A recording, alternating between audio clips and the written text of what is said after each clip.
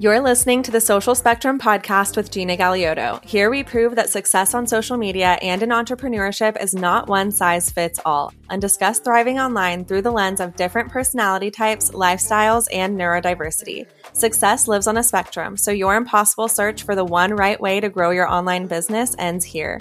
On the Social Spectrum podcast, we'll unfold your right way instead. Let's dive in. It's come to my attention that some of you are not making nearly as much money as you should be because you don't quite understand content licensing and or usage rights whenever it comes to brand partnerships or UGC. The difference between UGC creators who are averaging $300 to $500 per video versus those averaging $1,000 plus per video is that those averaging just a few hundred are selling all their content rights in one rate. Meaning they sell the content to the brand and the brand can do pretty much whatever they want with it after that. These creators are really screwing themselves over though, because they're cutting off a predictable, passive monthly income stream that other creators are making. On the other hand, the UGC creator averaging $1,000 plus per video is likely licensing their content or using usage rights to charge for it. So think of content licensing or usage rights as kind of like royalties.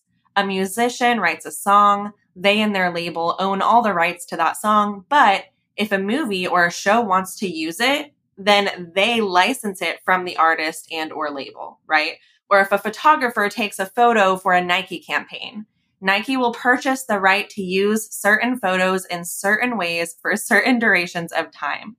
So in simple terms, it's a legal agreement where the owner of certain content, in this case, the creator or you, allows someone else, in this case, the brand, to use it for a fee per use.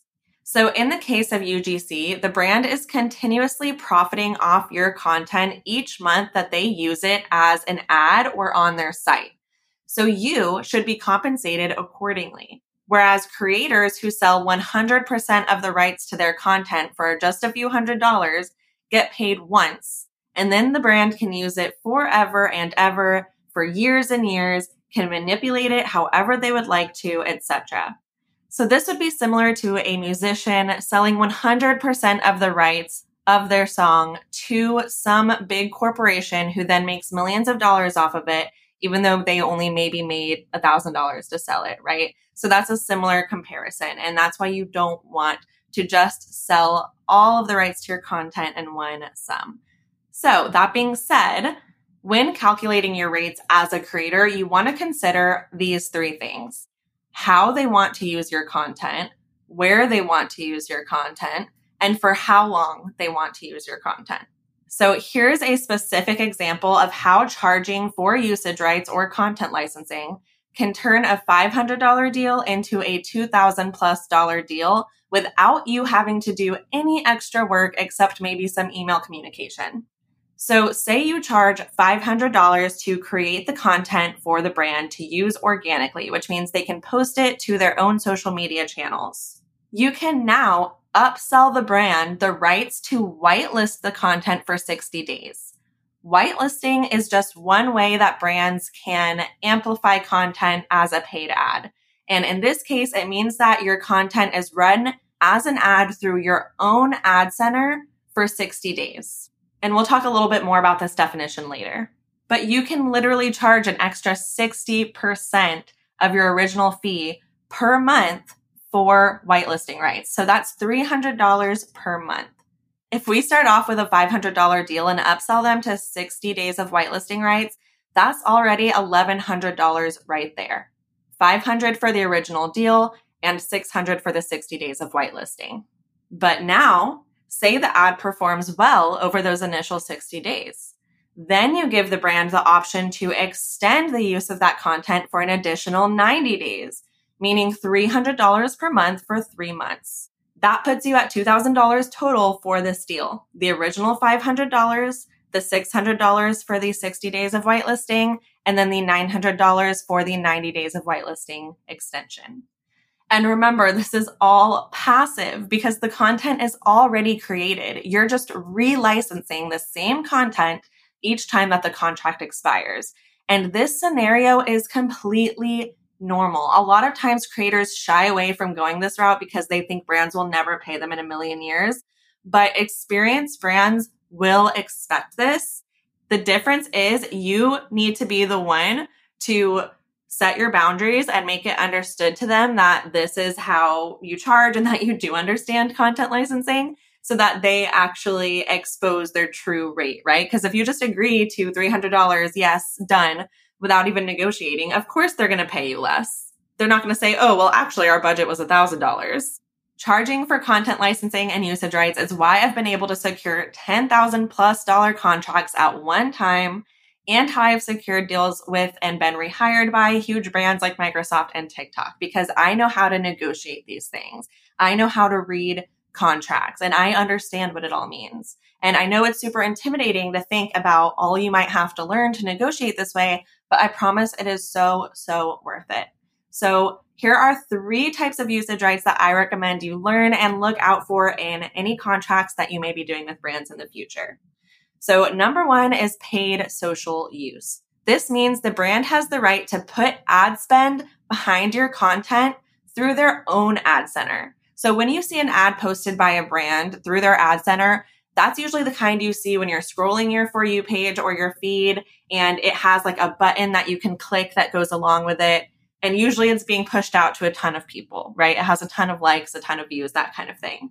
I charge about 30% of my base rate per month for this. Now note, with traditional paid social use, it's going to appear as if the brand posted it. So it will have the brand's handle.